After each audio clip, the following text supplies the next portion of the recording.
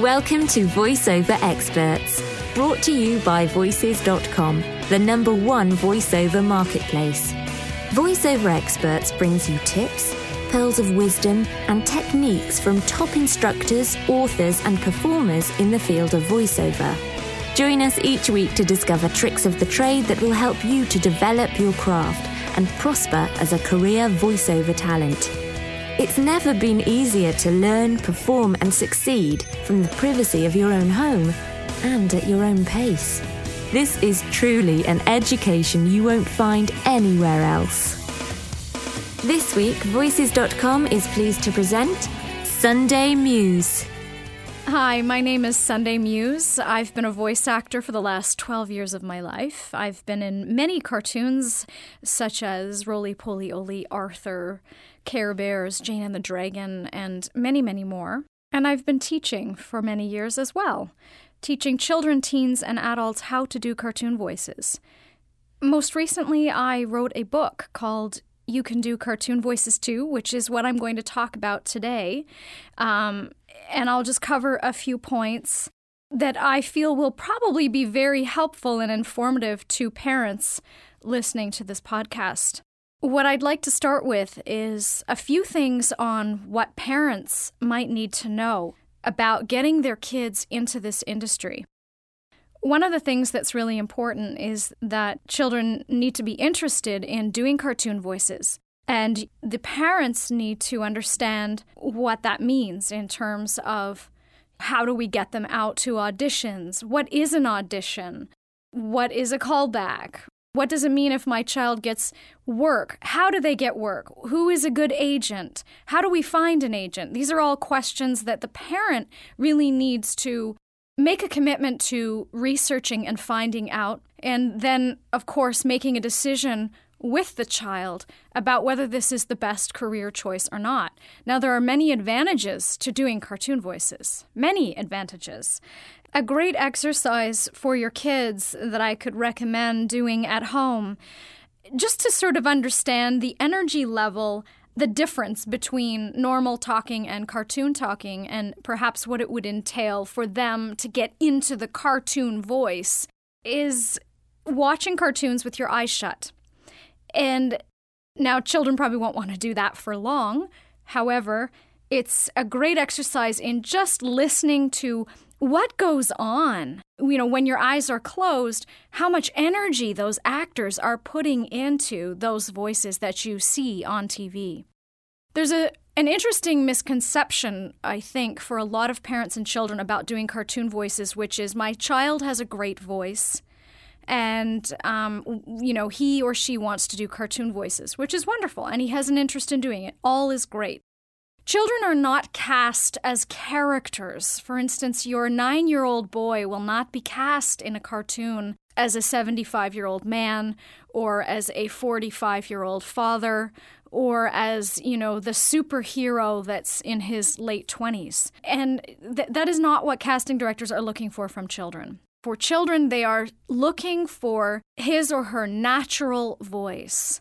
The natural voice animated, meaning more energized, a bit brighter than real life talking. A quick example, I'm talking normal right now, but if I was to bring that into cartoon energy, it just sort of elevates it a little bit, gives it a bit more, color. And I know it sounds a little bit funny probably in this podcast, but literally it's an adjustment in learning how to take the natural voice of the child and just animate it, bring it more to life, energize it. That often involves some training for children just to get used to that. The other obstacle is the microphone. Can be an obstacle, not always, where it's this new relationship between microphone and yourself. You're talking into this thing. So these are some of the points that are covered in the book. And what I'd like to do now is to briefly touch on a day in the life of a voice actor, a child voice actor. So a day in the life of a voice actor. You may get a call from your agent telling you have an audition tomorrow at 4 o'clock at such and such a location. This is all assuming that you have an agent. And you're expected to show up You're also expected to, if you live out of town, out of the city, you're expected to miss, probably part of school to get there on time. And so the first audition takes place, and then a few days later, or sometimes a few weeks later, you may receive a callback for your child. The callback is basically a repetition of the first audition, sometimes not, but most of the times it is. And the casting directors, producers need to decide whether you're the right fit. Some of the things that the casting directors are looking for in an audition is a genuine connection to the script, an open personality, easy to work with, ability to take direction. And again, as I had mentioned, the natural voice as opposed to a character voice. So they really want the natural voice of your child. That is what is being cast out there. If your child is cast in a cartoon, if it's a lead role, a principal role, they'll be called by the agent and given a time, a day and a time of where you will show up to do the record. Generally speaking, the record won't last for more than 2 hours maximum. I hope this will give you some insight into what is covered more fully in my book. And the most important thing in all of this is to remember that if your child wants to do this, you have to maintain the joy in all of it. The joy of cartoons is so key.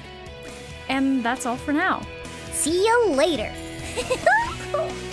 Thank you for joining us.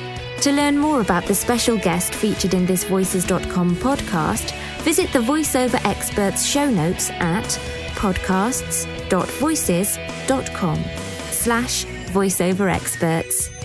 Remember to stay subscribed. If you're a first-time listener, you can subscribe for free to this podcast in the Apple iTunes podcast directory or by visiting podcasts.voices.com. To start your voiceover career online, go to voices.com and register for a Voice Talent membership today.